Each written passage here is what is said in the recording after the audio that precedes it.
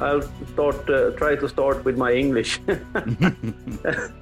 Yeah, well, in my opinion, the black bears and the brown bears aren't that big difference. In my opinion, if you had a 200 kilo black bear, I'm pretty sure it would act about the same as a 200 kilo brown bear. Mm-hmm. So many times I'm more like sort of into the size of the bear is more significant than if it's a black or a brown bear. Okay. You think Sure. it's just the size that makes the difference, really? The attitude's a lot similar. Yeah, well, if you have a 50 kilo black bear and a 50 kilo brown bear, it doesn't really matter. They both want to go up a tree. Right. So Right. I wouldn't say I've been some in Canada and quite a few times Mhm. visiting Steve Moore in British Columbia, and so I've seen quite a few black bears. So Well, I might as well introduce you. We have Rasmus, and it's Bostrom is the last name, correct? yeah, And you're from Sweden? yes, correct. All right, because we're having some episodes abroad lately. We had Bear on with us last time, and he brought you to our attention and said that you were a pretty serious predator hunter over there, and we're honored to have you there's on. many people that do more. I don't think there's many people that have a better resume as a predator hunter than you do, Rasmus. I don't know. You maybe can correct me on that, but I don't know. at I'll least just say when I thank you. asked, people said that. Yeah. Well, one of the questions I've definitely got here is that, I talk to people. I'm originally from Maine, which is up right on the Canadian border in the United States, and I've got friends in Tennessee and over in North Carolina that run black bears, and they all tend to agree that their biggest challenge, or the thing that the thing that's toughest on the dogs, is going to be what they call the walking bear, which is a bear that won't tree and just slowly walks, won't let itself be run, just slowly walks, turns around, beats up on the dogs every now and then, but just kind of keeps slowly walking along through the forest. And from what I gather from some of these European brown bears, that's pretty much what they do. Is that fair to say, that they are pretty hard on the dogs when they're just kind of plodding along there? Yeah, well, yeah, you could say that. But well, it's not that. If you asked me 10 years ago, I maybe would have been much more certain in some questions. It tends that you get more certain by the years because you see every different behavior from bears. Right.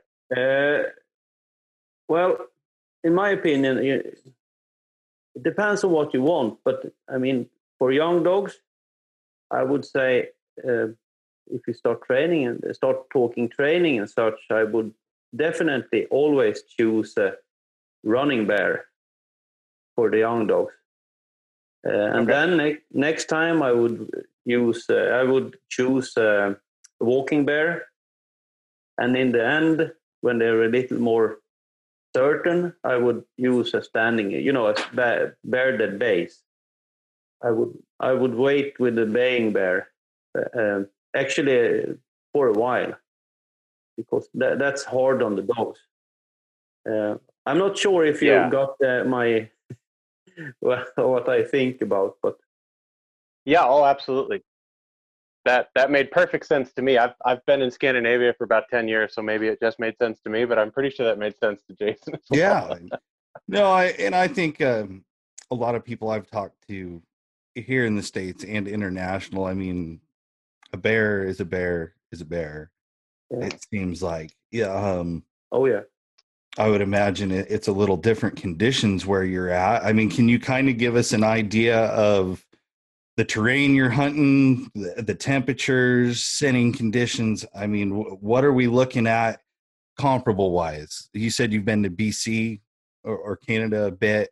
Yeah. Would you say it's pretty similar to that? Well, up and about Williams Lake, you could say, a little north, not so high up north in BC, but not down at Vancouver. Yeah. But up at Williams Lake region, Dog Creek, I would say it's pretty much similar to Sweden. Okay. It's not so high country, but there are some roads and everything. I do remember the first time when I was visiting Stephen, we were a little north of Vancouver. And I think that run we had on one bear, it killed one dog and one drowned. That was the first chase. That's a bad start. Yeah. Wow. I thought, is every run like this, Yeah, I gotta hope that's bad. Were those your dogs that got munched? No. This was before you had your own dogs, or? Well, I brought dogs. I brought one dog to him, actually. Okay. But he wasn't on that run, fortunately. That's good. What I'm real interested about your dogs because I follow you on Facebook, I follow you on Instagram. I see that you've got different dogs for different things. Could you tell me a little bit about your dogs? I know you like Plots or have had Plots in the past. Or well, I have. Oh yeah. Yeah. And then, but it looks like your fox hunting dog might be a little bit of a different animal. Yeah, Can you tell us a little bit about him? Yeah, a little different mentality than a bear dog, huh? Yeah. Well, I've owned a few Plots by the years now, and well, I must say that in my opinion, I do think that most of the Plots I've hunted with is barking too much, and I want. When I hunt fox, for example, I want a dog that goes fast, really fast, as they can run. And then I don't want them to open up on a track. I want them to go quiet. So they're supposed to standing on the fox when they race it. Okay. But that all depends on what you want. But when we're hunting bear, I really enjoy a dog that when he has the track, I want him to open good so I can hear him. But that's a big difference, in my opinion, because mainly I could say that like this, that in the winter time, we have a lot of snow here. So I do really want the dog that goes close to the fox before he lifts it, before otherwise the fox will have a really serious head lead. Or what the hell the name is. They just kind of skip out in front of you. Yeah. I want him to, run the hell out of him. Mm-hmm. So when he comes running, he won't be looking for anything. He just runs and then I shoot him. So those are red fox, right? You're shooting them out in front of the dogs or they go to ground? They go, well, every time if I can choose, I shoot them on the ground. But then I have den dogs, terriers, also for when they go down, of course. You could say because of the type of foxhound I would like to use, I could say that I shoot, if I shoot 10 foxes, 9 is with the terriers and 1 is on the ground. Really? So, really? Yeah. What kind of terriers do you have? Are these like Jack Russell terriers, or what's the breed of terrier you've got? Fox terriers. It's like a Jack Russell, you could say. They're white, so it's not a big difference. How many dogs do you have in total? That's a true hound guy right there. True hound guy when you got to think about how many dogs are out in the kennel. Yeah, I have to think. Well, it's not so many now, actually. Only 7. Only 7. Okay. I got 2 Plots and 2 foxhounds and 2 terriers, and then we have Finnish Spitz for hunting birds and such. Sure. You hunt a Spitz too. Those are cool little dogs. They're an awesome utilitarian dog, aren't they? I mean, what kind of work? You said like bird work with them. You're using them mainly. Oh yeah, yeah. Well, yeah. At least the one we have now. I had the first Finnish Spitz dog I had before. I used him for badger and mink and marten and birds. You know, capercaillie and black grouse. But I think the one we have now is mainly for capercaillie and black grouse. But once in a while he gets to a mink hunt or something sometimes. I had a litter of blue ticks. I had shipped a bitch in from Robbie and Lisa Brooks. They own dog's name was Mad Dog Psycho Sid. He was a really big blue tick in the UKC world. And I ended up getting a female off of him and some stuff that goes back to my friend's Russ Downing and his family back in Wisconsin. But she had a litter of 16 pups. And it was, oh my God, it was horrible. It was a litter of 16. We C-sectioned because we thought she was having complications. And the vet said, we've only got one heartbeat, out of what we thought was like 10 puppies. So we said, do the emergency C-section. I've been waiting years. I mean, I drove all the way back to the World Hunt to meet Robbie and Lisa on a whim. Like I just found them at the event because I knew their dogs. And we ended up having that litter, but she did not take to those pups because she had never been bred. She was, I think, 6 years old, and she had such a big prey drive. I mean, she tried to take care of her own pups. I mean, we had to stitch 2 or 3 up. It was not a pretty picture. But we actually had a Finnish Spitz that somebody let us use as a milkmaid. So I nursed a litter of 16 blue tick pups off of a Finnish Spitz for about 3 days to get them the colostrum. Good. Was there anything left of the Finnish Spitz, or was it like an empty tube of toothpaste when he was done? That's what everybody said. I was trying to make fox dogs out of blue ticks, so I just started milking them off.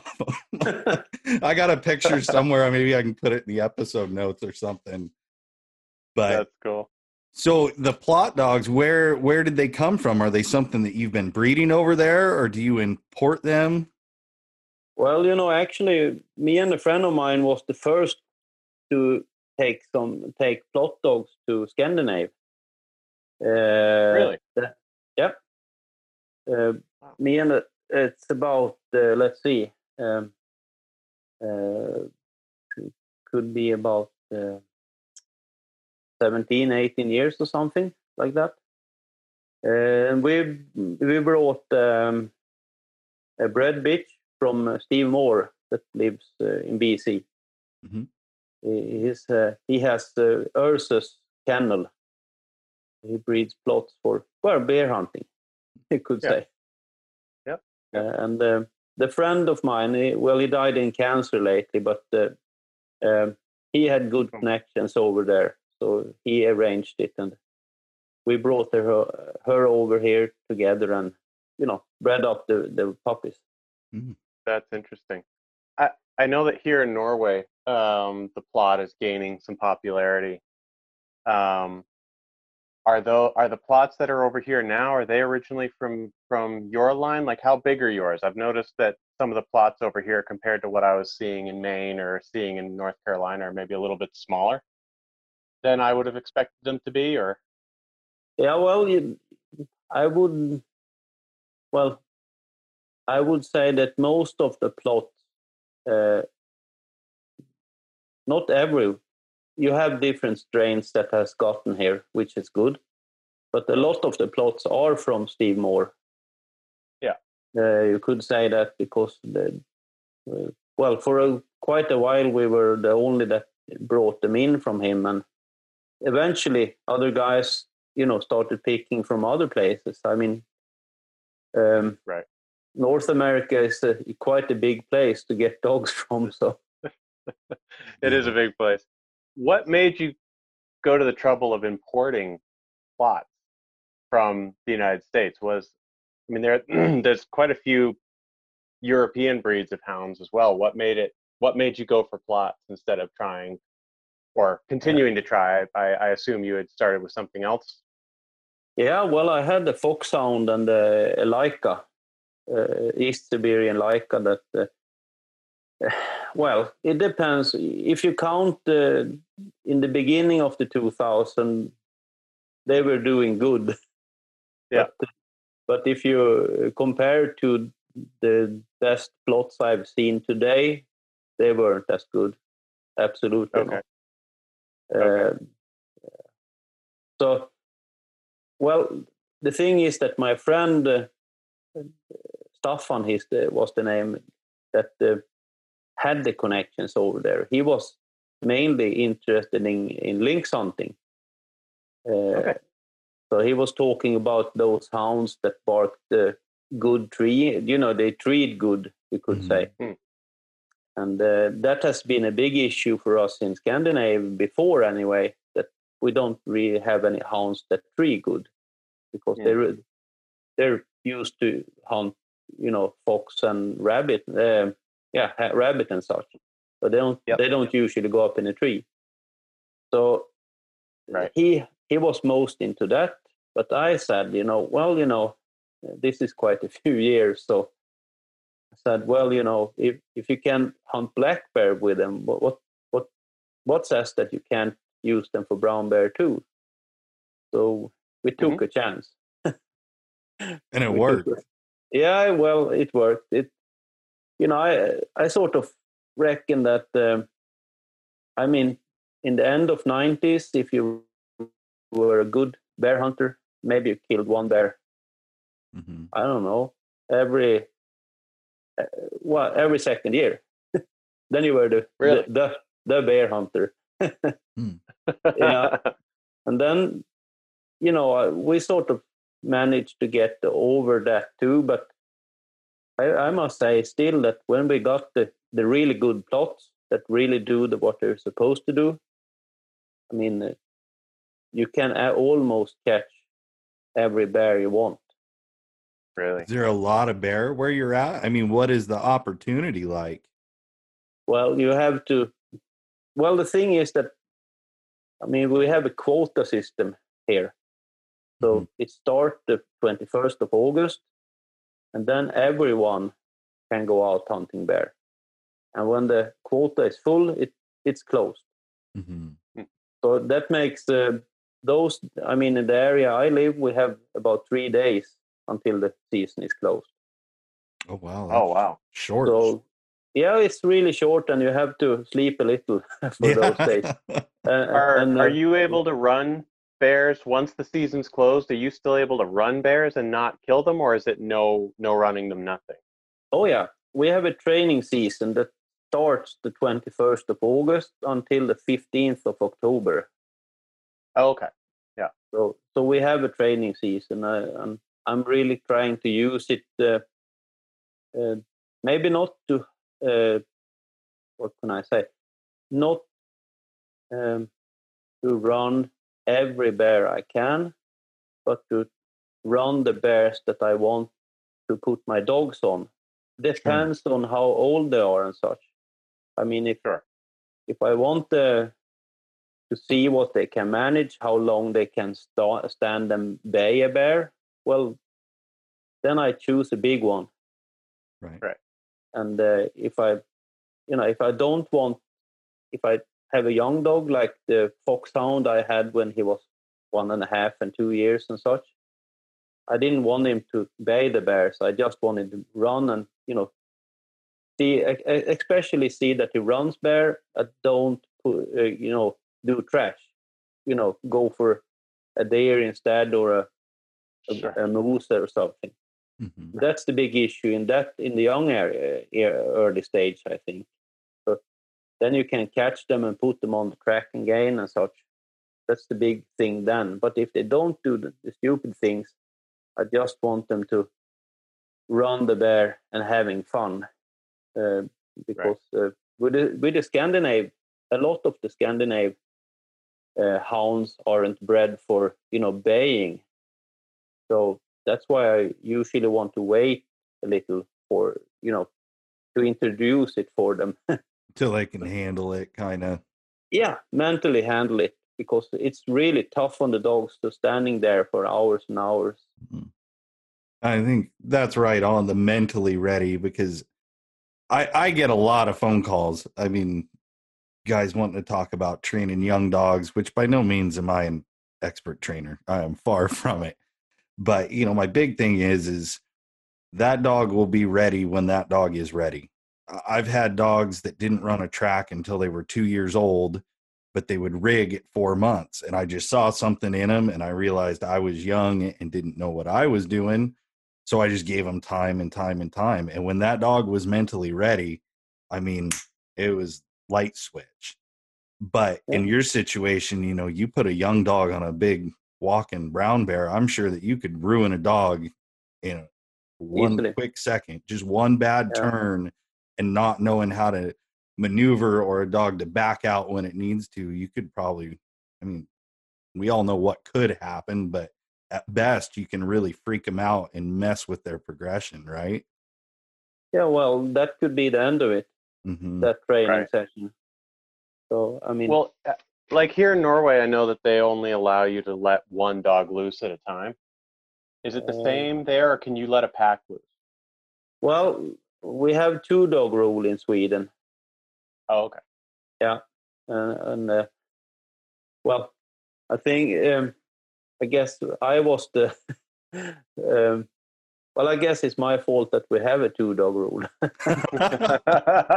because I introduced the pack hunting to Sweden, and I do think actually in the beginning people thought that that was well, I think it aggravated some people that was high up, and they thought that okay, so that's how that's how they can kill as many bears.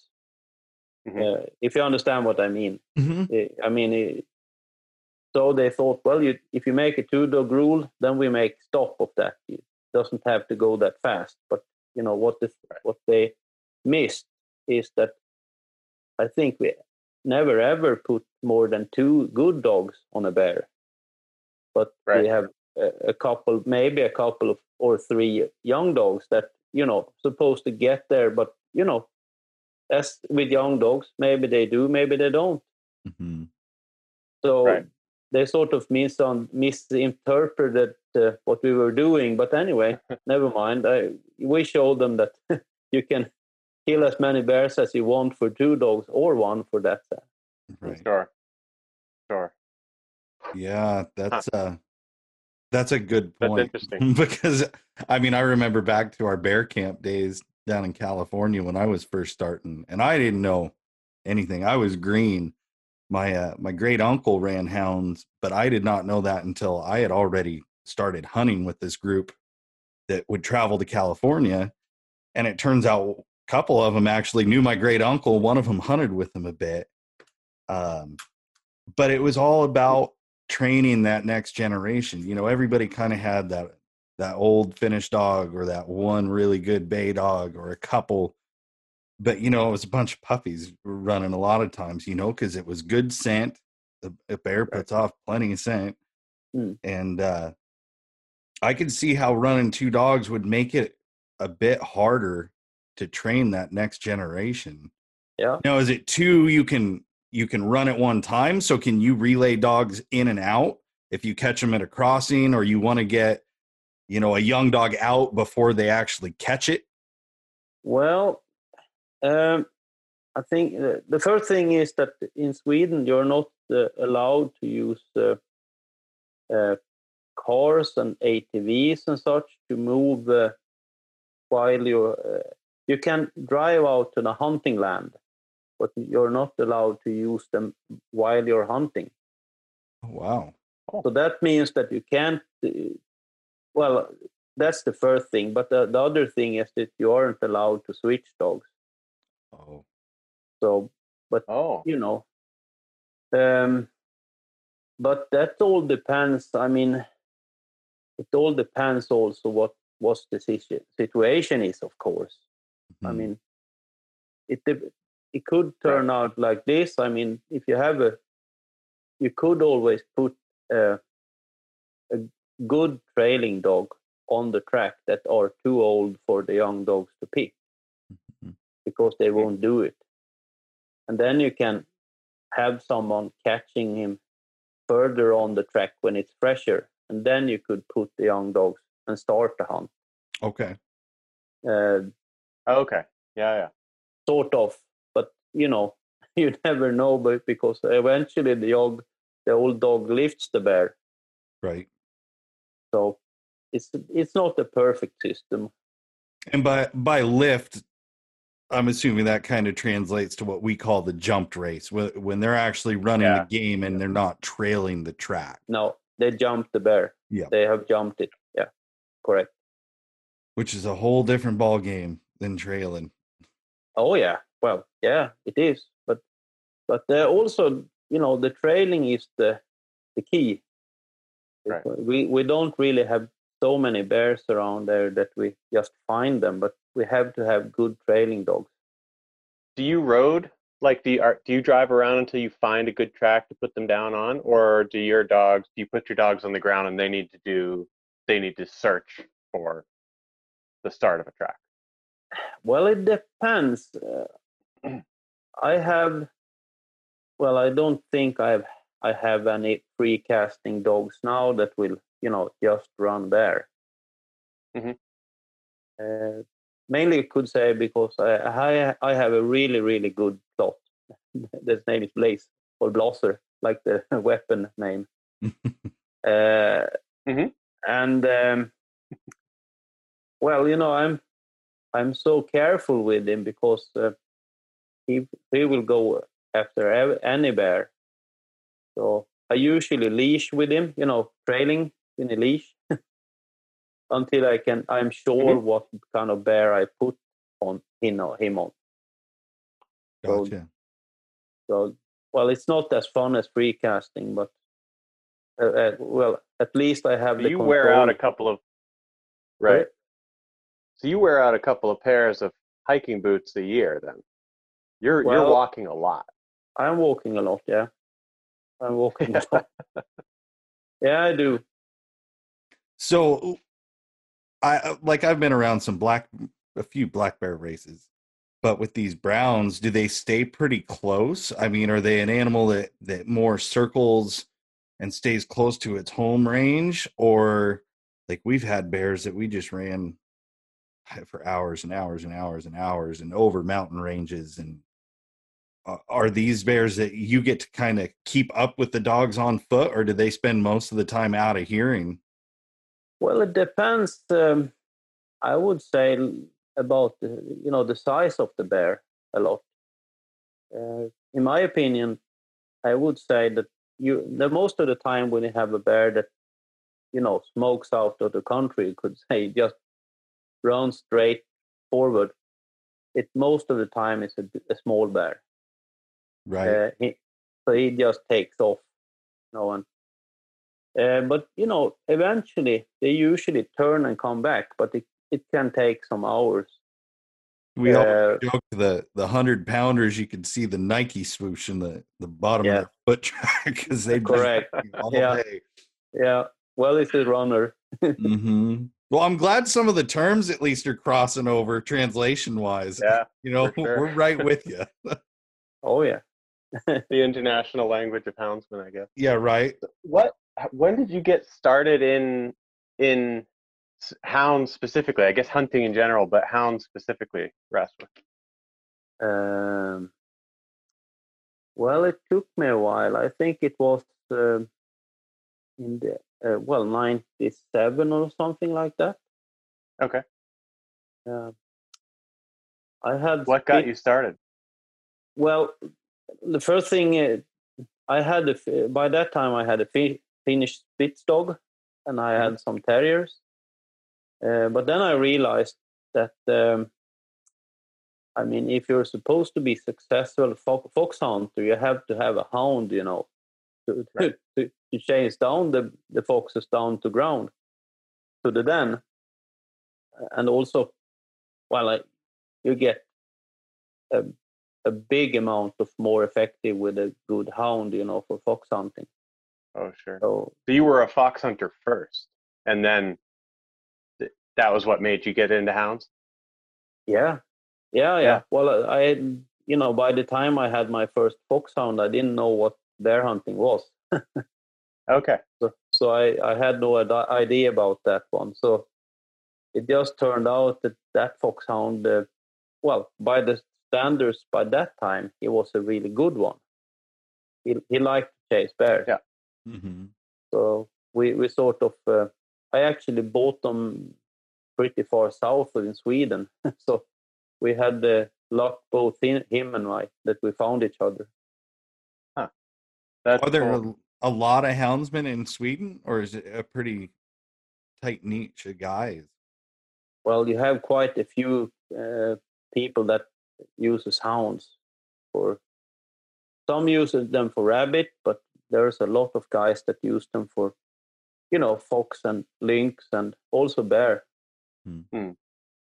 So I've heard there's a lot of wild boar. I've been down in southern Sweden a couple of times hunting wild boar. Do you Yeah. do any wild boar hunting with your hounds? no, well, He likes I them too could, much. yeah, to eat them maybe. Well, you think I've been hunting wild boar before with my plots, for example, and other hounds too. But the thing is that the way I see it, they usually get hurt. Wounded is the correct word, maybe. Sure. Mm-hmm. So I've done that a few times with the young plots, for example, and when I realized that they start getting too cocky and get, you have to stitch them and everything, then I stop. Right. And, so I don't hunt wild boar with any of the good plots I've had, because I reckon them too much worth for me for bear hunting. Mm-hmm. Sure. Just can't Sure. risk it. Wasn't it Von Platt that said hunting wild boar is the fastest way he knows out of the dog business? Well, I do. I haven't heard it, but I believe it. Yeah. Yeah, it's a rough one. To have a good boar dog, it seems like you spend time stitching or at the vet's office. Yeah, well, I've had dogs that got hurt and everything by the wild boars, but if they're good bear dogs, I want to keep them good. I want to have them as long as I can. Right. Sure. And the other ones I don't really care for having. So Right. You got the A team and the B team. yeah, well, yeah, and the B team, they get to chase wild boar, of course, and other things too, wolf and such. Speaking of wolves, you have a video out. Yeah. Of your hounds tangling with a couple of wolves. Yeah. That's an intense video. Are wolves a big problem for you guys over there? Well, yeah, it is a bigger and bigger problem actually here in Sweden. Can't say that. I mean, it goes up and down. You could say with the wolves. I mean, they switch areas and everything. And fortunately, we have reindeers around here, so every time they go and misbehave there, they get to be killed. So that's good. Right. Sure.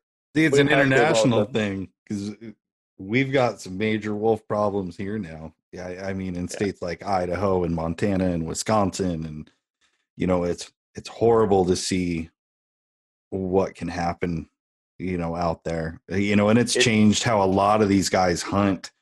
You've got to make big loops to make sure that there's not a wolf in the area. You got to stay tight with the dogs. Yeah. It's sad that it's gone from big family event, turning dogs out, having a great hunt, to having that constantly in the back of your mind. I mean, even me here in Oregon, I have spots that I flat will not go back to because, we've had wolf encounters, and it's just right. Like you say, the dogs are too much worth to risk. Is a bobcat worth losing a dog to a wolf? No. Right. It's a sad thing, but it seems to be the same everywhere you go with those things. It doesn't matter what country or state you're in. It seems to be a constant issue with the hounds. Oh yeah, and also I must say that you talked about the video sequence that was out there,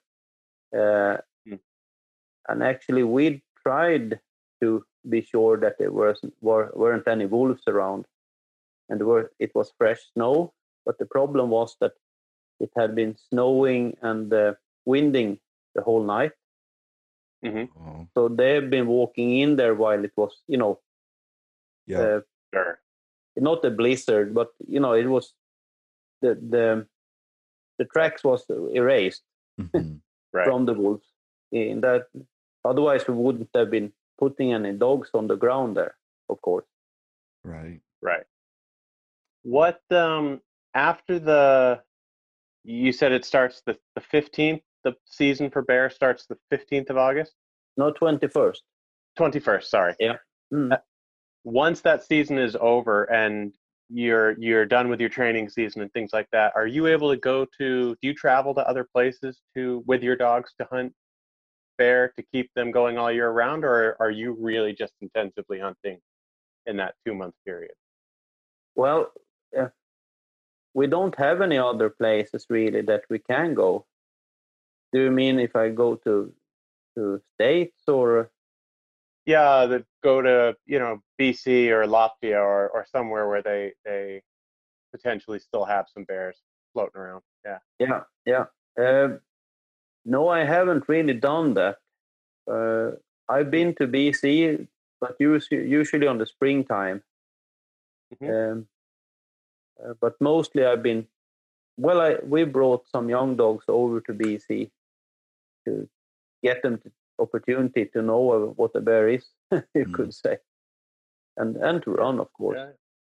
Yeah. But we don't have so many places that we can go. And well, I mean, if you go to Latvia and other places, there are pretty big chance that they get killed by wolves.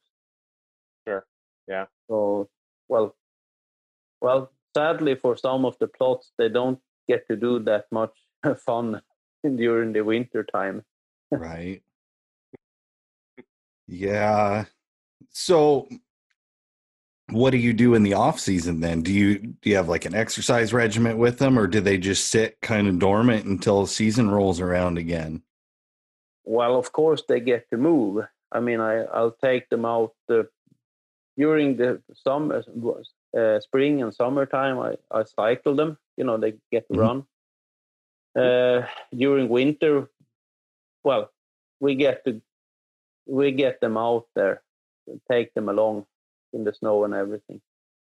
So they get to run, but it isn't as much training as springtime and such. Right. I also do need the dogs to be pretty fit because I help some, amongst others, I help the government to catch bears by the spring with the dog. Okay. And it's some kind of let me see if I can find the name. Well, you collar the bears to see if they kill many reindeers. That's the big thing. Like tracking collars on them. Yeah, you put and you see how many reindeers they kill and everything. How much does you would say the average bear, how many reindeer a year does it kill? Well, I must say, actually, I don't know. That's fair enough. Yeah, well, the thing is, what they can see so far is that some bears are really good or bad in killing reindeers. And some of them don't really, bother doing it. It's a big difference between bears, you could say. Like almost a learned behavior. Yeah, most. I do think that some of those that do kill a lot of reindeers, they have gotten that taught by the mother. As far as I could hear, I think we caught a young bear. It wasn't big, about 60 kilo. And that bear, I think, was one of those collared bears that took the most reindeer this spring. Okay. So, mainly during fawning season. Yeah, well, it's about a month there, May, June. that Yep. they are really on to the, because after that they get to be a little too fast. And then things start to grow also, so they start eating other things. Yeah, that's the same here in a lot of parts of the state. I know, especially where I'm at, you go out for your spring bear tags and you find bear sign, and it's just hoofs after, pile after pile. I mean, it's amazing the damage of even a black bear can make on a deer population in a short period of time. Yeah, for sure. So Bear was telling me that he first kind of got to know about you, Rasmus, through you do some kind of a seminar for predator hunting. Is that true? Yeah, well, until the corona, I was driving around a lot. Oh, you got that over there too still. Oh, yeah. Oh, yeah. So what does a seminar look like? What are you doing? More promoting what we do as an educational tool, or is it guys interested in hounds and like a training clinic? No, I just, the most of the time it's, I do have seminars about, well, you could say how to make bear hunting or wolf hunting or lynx hunting or fox hunting or mink hunting, how to make it effective. And it's amazes me how much people that anyway are interested in hearing what I have to say, and I really think that's fun. And it's also really, really fun with people calls back sometimes and says, we had a seminar 1.5 years ago, and we killed this wolf thanks to those things you said, for example. That's awesome. That is really cool. It's amazing what just that little connection can make. I mean, like even me and Bear, we didn't know each other until he had done, a podcast, and then we got talking. Or Buddy and I try to do. We do a couple of seminars for some local pointing dog clubs, but it's always nice to hear back from them later on. I think that's a pretty cool thing, because the hound community, the working dog community, is so tight knit in so many ways. Oh yeah. It's nice to see people getting together and having an open mind, because everybody has a different opinion on training dogs. I mean, that's a given. Oh yeah. Or what makes a good dog, or there's so many variables where, truly the owner is the only judge. What you see in your eyes, it doesn't matter if I would feed that dog or if you're tickled pink with it. I think that's the one thing that we've really got to keep sight on is beauty is in the eye of the beholder, and like you said, those dogs 10 years ago that you were hunting, at the time they were great dogs. Am I right? Oh yeah. And then the natural progression and the whole point of what we do with our breeding and our training is to make that better dog continually. It's cool to watch that evolution over the years. Oh, definitely, absolutely. I'm amazed to see it. I'm really happy that has been a part of that. Also, to in the middle of it, sort of. It's really fun. So, would you say a lot of the new hunters in your area, is it out of like necessity as far as livestock depredation or managing populations, or is it more of a social event? Like a gathering where these people get together? Well, I would say that the most young hunters that I know I think they have sort of gotten to the hound hunting and everything, thanks to they're really interested. And it's usually, I mean, when you're hound hunting, you're not standing on a post. So it always happens something. Mm-hmm. And you're with the dogs and you're around the dogs and you just don't stand and wait too much. And I think that's many times the young hunters like it. And I think the predator hunting all over has gotten a lot of the younger generation. Mm-hmm.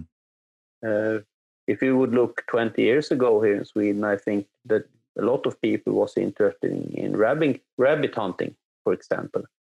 I would say a lot of areas now you find more foxhounds than you find rabbit hounds. Really? Yeah. That was something I was having a conversation with somebody about recently here in Norway. Is he was sort of lamenting. He was upset about how difficult it was to find a good fox or lynx dog in Norway, because so many of these dogs that had been really good fox dogs, maybe for the breeds 30 years ago, when the mange, the scub, went through the fox population in Norway, they all switched to rabbit hunting because there were no foxes. Loss of population. Now, well, we lost I think we lost something insane, like 93% of the fox population got, got sarcoptic mange and died. And he was saying that he thought that a lot of the breeds that are available here in Norway anyway had been bred so far away from the predator hunting and were so fox oriented that it was hard to get a good fox dog anymore. Well, I do believe that too, but I can see the same thing, but then you have the, let's say about 18 to 25, 30-year-old people. A lot, the younger generation, you could say, they, a lot of them don't get rabbit dogs and such. They get the fox dogs, the predator dogs. Yeah, I've definitely noticed there's a fairly distinct line in the generations between the hare guys and the fox guys. Yeah, oh yeah, it is, and usually they're young and slim, the fox guys. Right. Well, I can't really tell into the beard, Jason, but at least I'm not all that slim. But I definitely do the fox thing. But Jason and I both do. Same here. Well, I'm 50. The big boy club. The big boy club. Well, Jason and I are both. That's kind of how we connected. I was on another podcast and had talked a little bit about hunting in Norway and the differences between the hunting in Norway and the hunting in the United States. And I hunt foxes. I've got an American foxhound who's not really what I wish she was. But and I've also got a Russian hound who's developing just really well. He's young, but he's only a year and a half. What's his name? He's doing real well. His name is Buzz. Buzz, that's what I thought, because he's pretty young, right? He is, yeah. He's a year and a half, but he's he's a big boy. The Russian hounds are big. To be hounds, they're big. I mean, he's got to be approaching 35, 40 kilos, so like 80, 90 pounds. That's a big boy. Yeah. But what hounds are you using for, because you do quite a bit of fox hunting, what hounds are you using for that? Are they the plots that didn't really work out for the bear, or do you have a totally different breed you're using for that? Well, I have the foxhound, the Finnish foxhound. Okay. I have one, and then I also have one that the breed comes from southern Sweden. It's called the Smålands hound. Yeah. I don't really know if there is any word for it in English, but then I also have had a Russian hound, and what well, I had one plot that I hunted fox with also. Okay. What did you think of the those different hounds that you've used? You've got the Finnish hound and the Smålandsstöved and the plot and the Russian. How did you think that they worked compared to each other? Were they kind of a hound is a hound is a hound, or were they very, very different types, really? Well, it really depends on how you like to hunt fox, for example. Like I said before, I want the foxhound to be, he shouldn't open too much on the track. And when he jumps the fox, I want him to run as fast as he can. Are they open on the jump? Do you like a dog that's open on the jump, or do you like them to stay quiet until it goes to ground? No. I really do love when they bark, running it. Mm-hmm. I don't want a quiet dog. Right. no. But I want them to be honest, sort of, so I can hear how close to the fox they are. I mean, if they're 1 minute behind, or if they're 10 minutes, I want to be able to hear that. Right. Use the voice as a gauge. Yeah, and you could say they are. Yeah, well, I want to be able to hear that. Okay, it sounds like he's pretty far behind now. Then I know that if I'm supposed to shoot the fox when he comes, I have to be pretty still and pretty ready. Right. Hmm. They just, the red fox, do they run a big pattern so you can get out in front of them? Do they usually run circles or follow drainages where you can post yourself ahead of the dog to get a shot? Well, could say the main thing, how it looks when we run fox here. Well, maybe most because we have quick dogs, fast runners, is that when they jump the fox, it goes out to a road and takes the road, and then it takes off, maybe shortcuts over a mountain to the next road, and then it takes that road to a den. You could say. Mm-hmm. Makes sense. So that's why I'm said before, if I get 10 foxes, 9 is in a den, and 1 maybe I kill on, running. Mm-hmm. Because, well, it's not so easy to be in the front of everything. Right. Well, especially, at least I've seen, is when you get a fox under pressure, they don't necessarily always follow the plan. When they're ducking and weaving and, ducking dogs and running their own track back, survival instinct at some point takes over pattern, Yeah. So that's interesting to hear. It sounds like there are a lot of similarities, even in what I would say, at least myself and the guys that I hunt with, and a lot of the fox hunters out this way. They want that same thing. Don't let them know you're coming before you have to. A quieter dog on trail until you can get it up, and then wide open. Everybody likes to hear a bunch of dogs ripping through the woods.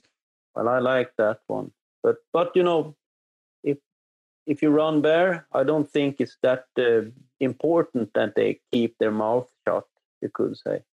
But by that time, it doesn't really do me anything if they go, if they bark on the track. Mm-hmm. I can live with that. Yeah, okay. Right. It's a little different. Yeah, it is. Because most of the bears, not always, but most of the bears, I mean, they hide until they sort of realize that, okay, that he's coming for me, not anything else. Right, like they don't know that those dogs are coming for them. They just hear them and kind of ignore it. Were those? Well, they try to hide, until they understand that they're actually coming for me. Then they run. Yeah, that makes sense. That does make sense. So, on top of all of the, you do all the fox hunting, the bear hunting, all of this hound stuff. What other hunting are you doing? Do you hunt moose and deer and things like that as well? Well, I really don't hunt any moose anymore, but I did before. But I thought it took too much time from the predator hunting, so I quit. And about the same with the deer hunting too. So mainly you could say the most of the things I do hunt you can't eat. Okay. Like fox and such. Do you guys eat the brown bear? Quite a bit of bear. Yeah. I was just going to ask that. Yeah. Yeah. Well, we do eat brown bear. Yeah, we do. How do you guys? How do you prepare it? Well, I usually do it as a steak, sort of. Yeah.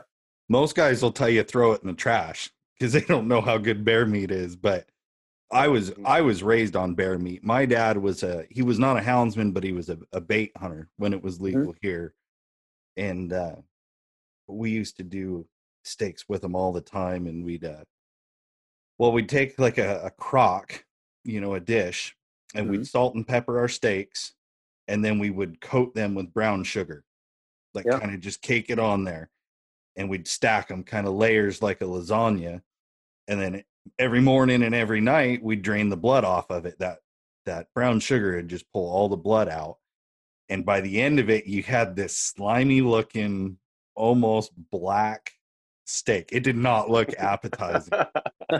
But then we would, after 3 days of draining that blood every morning and every night, we would roll it in flour, just dredge it real quick, and fry it in hot oil. And I'm telling you, it was like candy. It was so sweet, and the meat just fell apart.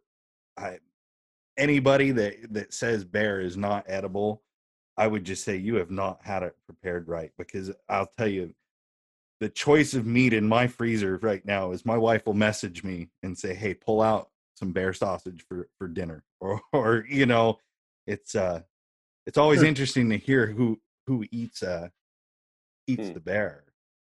Well, of course, mainly, I mean, if you hunt it, you should eat it, but we don't really eat fox, but and marten and such. Not mink either. But that's understandable. But like the bears, I would say, at least with the brown bears, it all depends on the age and what they've been living on, how they smell, how they taste. I mean, not smell, but I mean. So what do you guys have for forage around there? What are they usually eating? I mean, I'm assuming springtime, we know they're eating reindeer, but what about through the winter and fall? Well, blueberries. Like a wild blueberry? Yeah, that's at least around August. That's the blueberry time for them. That's when they build their fat.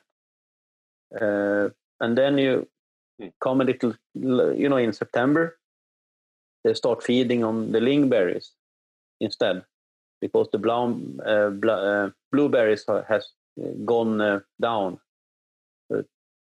So usually they start with the blueberries and go with the lingberries, and after that they go to sleep, you could say. So they hibernate, correct? Oh yeah, they do. About now, you could say. Oh really? And then when did they start coming out in the spring? March, April? No, well, I would say the earliest about the middle of April. Okay. And that's pretty early. Okay. Wow. So well, they're sleeping for a long time. Yeah. Well, actually, you had a collared female up north in Sweden. I think she had cubs, but anyway, she left her then in the middle of June. Oh wow. And went for hibernation in the end of September. That's oh wow. Good now. She wasn't out there for a long time. She went to sleep again. Long enough to eat? Yeah. So do you guys have like any wild nuts for like protein sources, or is it mainly just the berries that they're eating on? Yeah, mainly the berries. Yeah. Well, of course, they live on moose and everything, but I think the main course is blueberries and lingberries.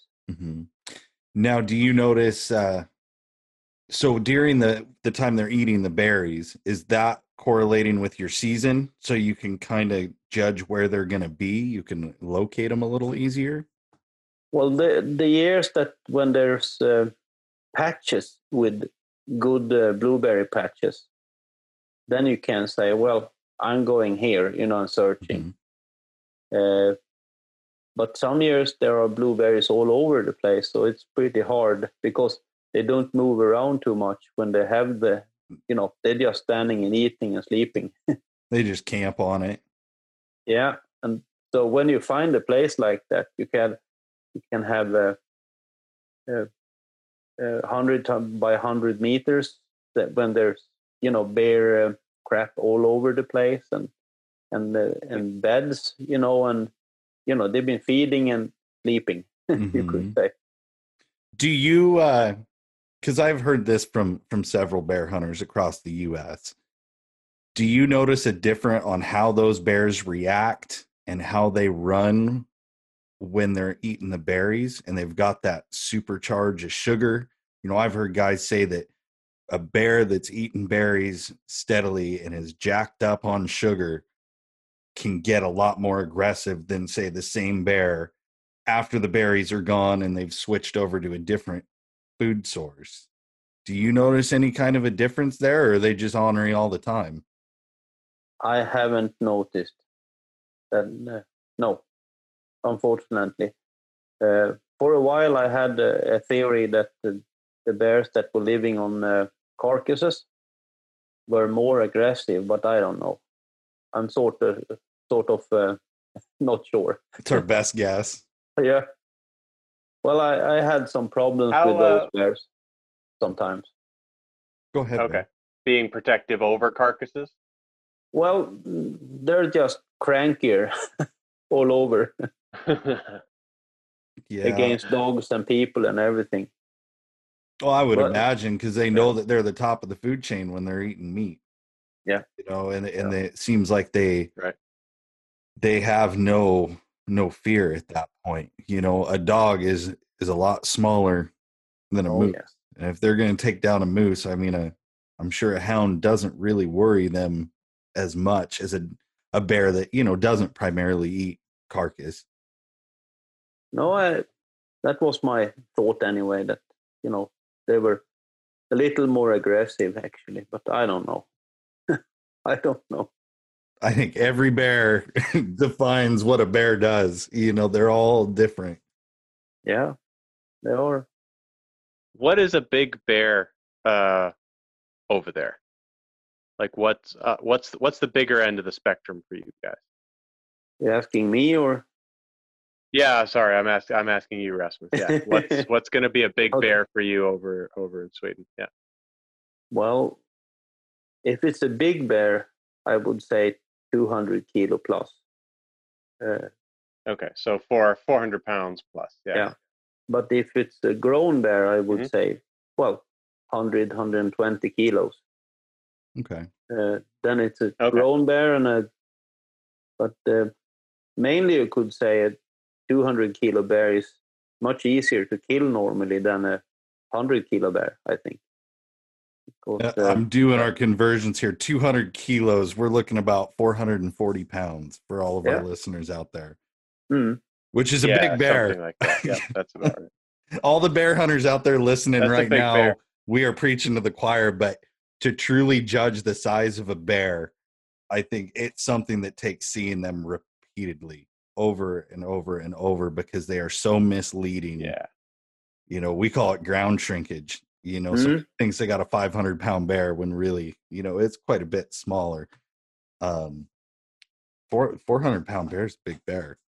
Yeah, well, you know, the thing is, why I can say that is, but because like the system here in Sweden anyway, when we kill a bear, you have to weigh it and take a lot of measures on it. Every bear that kills, you do that on.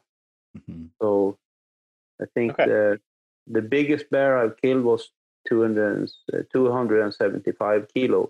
I think that's huge. That's a big bear. That's 500 and 606 pounds. That's 600 and plus pounds. Yeah. Yeah. Well, it was a big one, but he died too. He died too, just like the other ones, huh? Yeah. Well, the thing is with the really big ones is that they have a lot of confidence, so they don't get afraid like a smaller bear. So when you just walk in there on the bay up, they just normally sometimes they just stand and look at you. You know, what do you want me? They're not worried about you. No, well, that could be the end of it.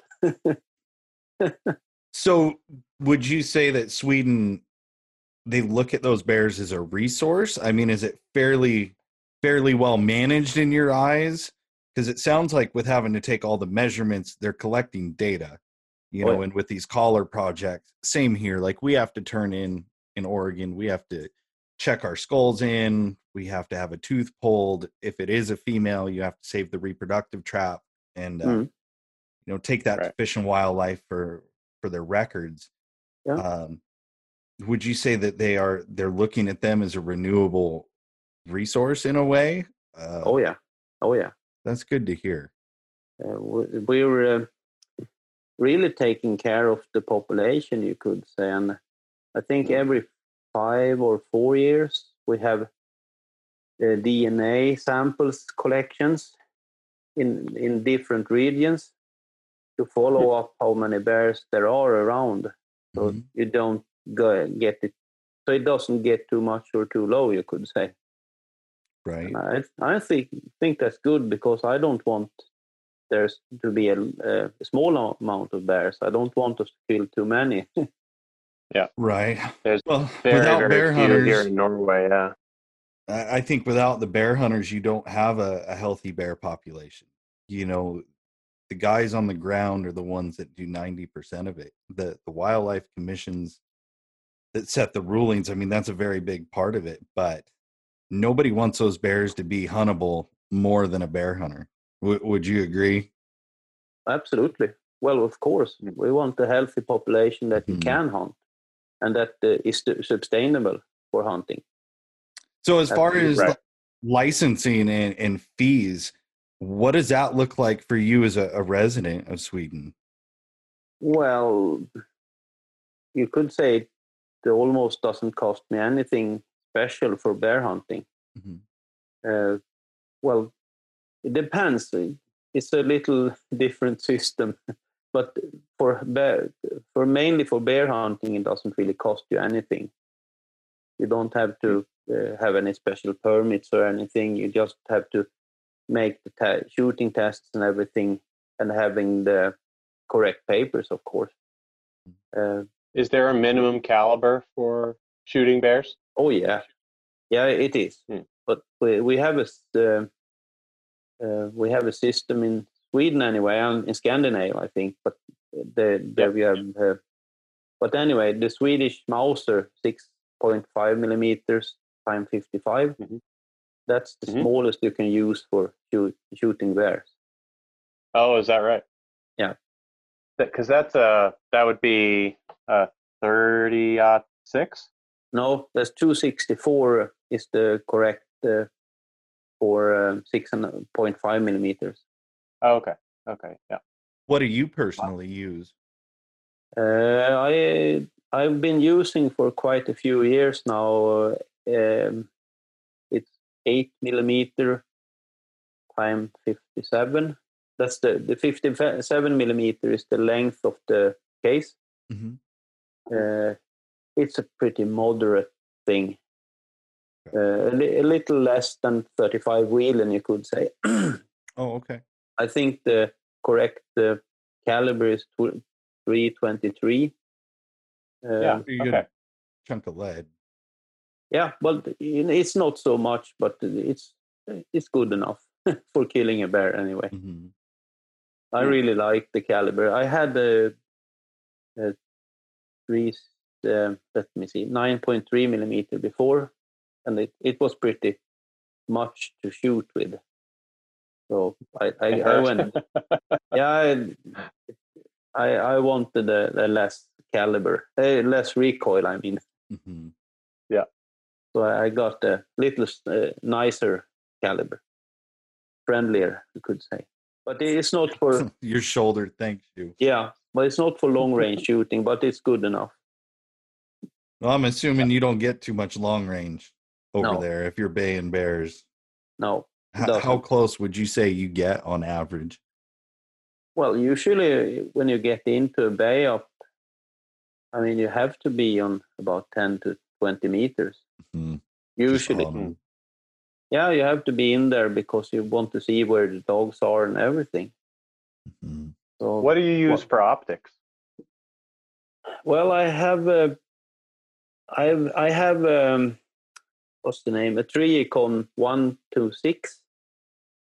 So when you have it down for one size, it's like a red like a aim point, you could say. Like You Sure. just look through, and when you take it up to 6 magnification, it's pretty much so you can shoot in long range, or use it if you want anyway. Mm-hmm. But I think I usually, well, if I shoot the bear on 50 meters, that's really much. Yeah. Well, I know the question that I had for you specifically is, it sounds like through this conversation, the bears are bears are bears. They Yeah. act a lot alike. I think so. Is the bear hunting what set the hook in you? I mean, I know the foxhounds are what got you started in the predator hunting, but was it the game that hooked you, or was it more of just the working dog side of it? I guess which came first, the dog or the bear hunting? Were you filling a need with the bear hounds to go out and get bears? Well, that was a tough one. I would say that, well, I could put it like this, simplify it as much as I can. For me, the most interested thing in hunting is the dogs. That's what I'm most interested. That's what makes it interesting. Mm-hmm. I'm pretty sure that if I wouldn't have dogs to go for bear, I wouldn't shoot bears either. Right. Because the dog work is the interesting thing, everything for me. That's the main thing. Was there one dog, I mean, that really stands out in your mind as, the turning point? Like the first good dog you owned, or the dog that taught you something. Is there one that stands out? Well, I'm not sure really. Well, I guess the plots are still the bear dog for me. In my opinion, they have been the most successful dogs for me anyway to go for. If I really want to, we're supposed to take a bear. That it could be. I also sometimes deal with bears that do problems, killing sheep and killing reindeers, for example, and other. And well, that's what. Then I take out the best plot I have, and we do the job. Mm-hmm. You could say. What was the first real good plot you had? Do you remember that dog and what its name was? Yeah, I actually I actually had two, but the first good one, his name was Bull, and he was out of the first litter that got that was bred up here in Sweden by the female we bought from Steve. And he was, I wouldn't say the most gritty plot that I've seen. I've had others that had more grit than him. Mm-hmm. But he was, well, most of the time he did everything right. But, if you had a bear that he was alone on, that was aggressive, he could, turn and come back. Mm-hmm. But if you just followed in there again and asked him to go in there, he went there. But so, as I said, he wasn't the grittiest dog I had, but most of the time he did everything right. But you could say that. Yeah. But he was a really... The grittiest dog you ever had probably didn't live that long. Well, he actually lives, but for a couple of... That's the Blaze I have now. And yeah. But, he's been so close to death for so many times, I almost lost count of it. So that's why he's a really, really good trailing dog too. So I usually keep him for the trailing, and then I let the younger dogs do the hard work. Yeah, keep him around as long as you can. Yeah, well, I love him. But, it turned out that since he get hurt almost every time I put him on a bear, I sort of can't enjoy the hunt almost, because I always worry what will happen if the bear turns and some guy shoots on the bear and it doesn't fall dead down and everything. So, right. Well, so I'll use him as a good trailing dog, and when everything goes down and no one else can handle it, I'll put him on the track and we take the bear. You could say. Right. Well, Bear, I can't say thank you enough. I mean, Rasmus, thanks for joining us. Bear, he spoke very highly of you, and I can see why. We would like to get some links to your YouTube channel. I can go ahead and put those up for you if you'd like, so we can let our listeners see how things are done over in Sweden. And, absolutely. We really appreciate you coming on. Is there anything you'd like to cover that we haven't touched on here? Well, I can't really find anything for now anyway. I know we filled about an hour and 20 minutes probably. That was a lot of ground. Well, you guys usually ask during these podcasts, you guys usually ask for like a kind of a major wreck. The train type wreck of thing. I mean, I guess Rasmus started with the whole story about the one run where one dog died and one drowned.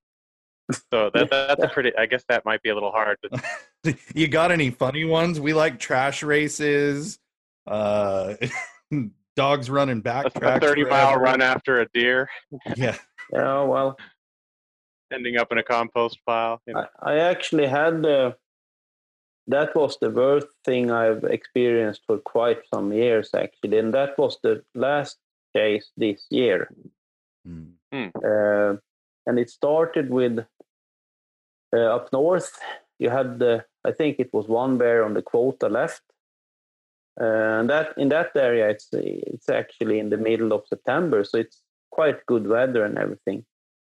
Anyway, some guys that were, they were driving in a helicopter, not driving, but flying. They spotted a bear anyway. And I mean, this is about 2 months ago.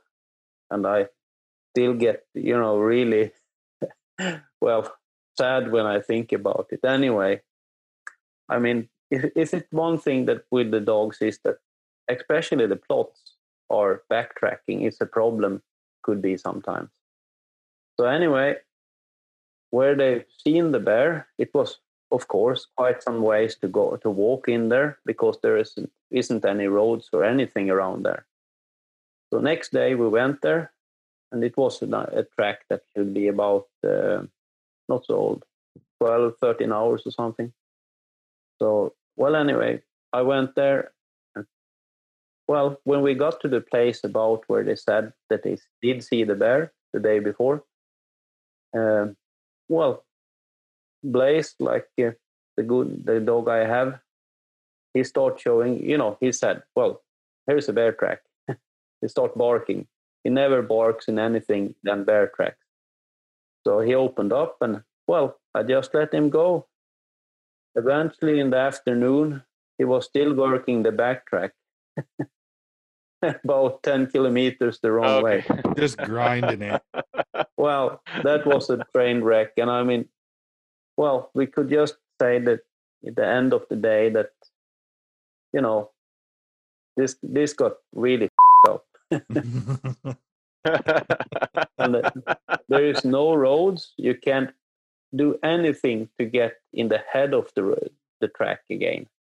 Oh. I mean, right. So by then it was 2 days old. Oh no! Oh man! So you had like an 7 or 8 mile race in the wrong direction. Yeah. That's some impressive trailing, though. I mean, that's brutal. It's not getting better the farther he goes. Yeah. He must be a cold-nosed, grubby dog. Yeah, well, he didn't go fast in the end. Eventually, I just walked in there and asked him, what the hell are you doing? And they sort of looked on me. Well, I'm trying to run this track, it looked like. but it doesn't really go any good now. Oh, well, that's a good one. That is a good one. Yeah, well, I just excuse to the guys that called me and everything. I mean, that wasn't my hunting ground. It's quite some ways from here, and I was pretty sure that when I drove up there, this bear is dead.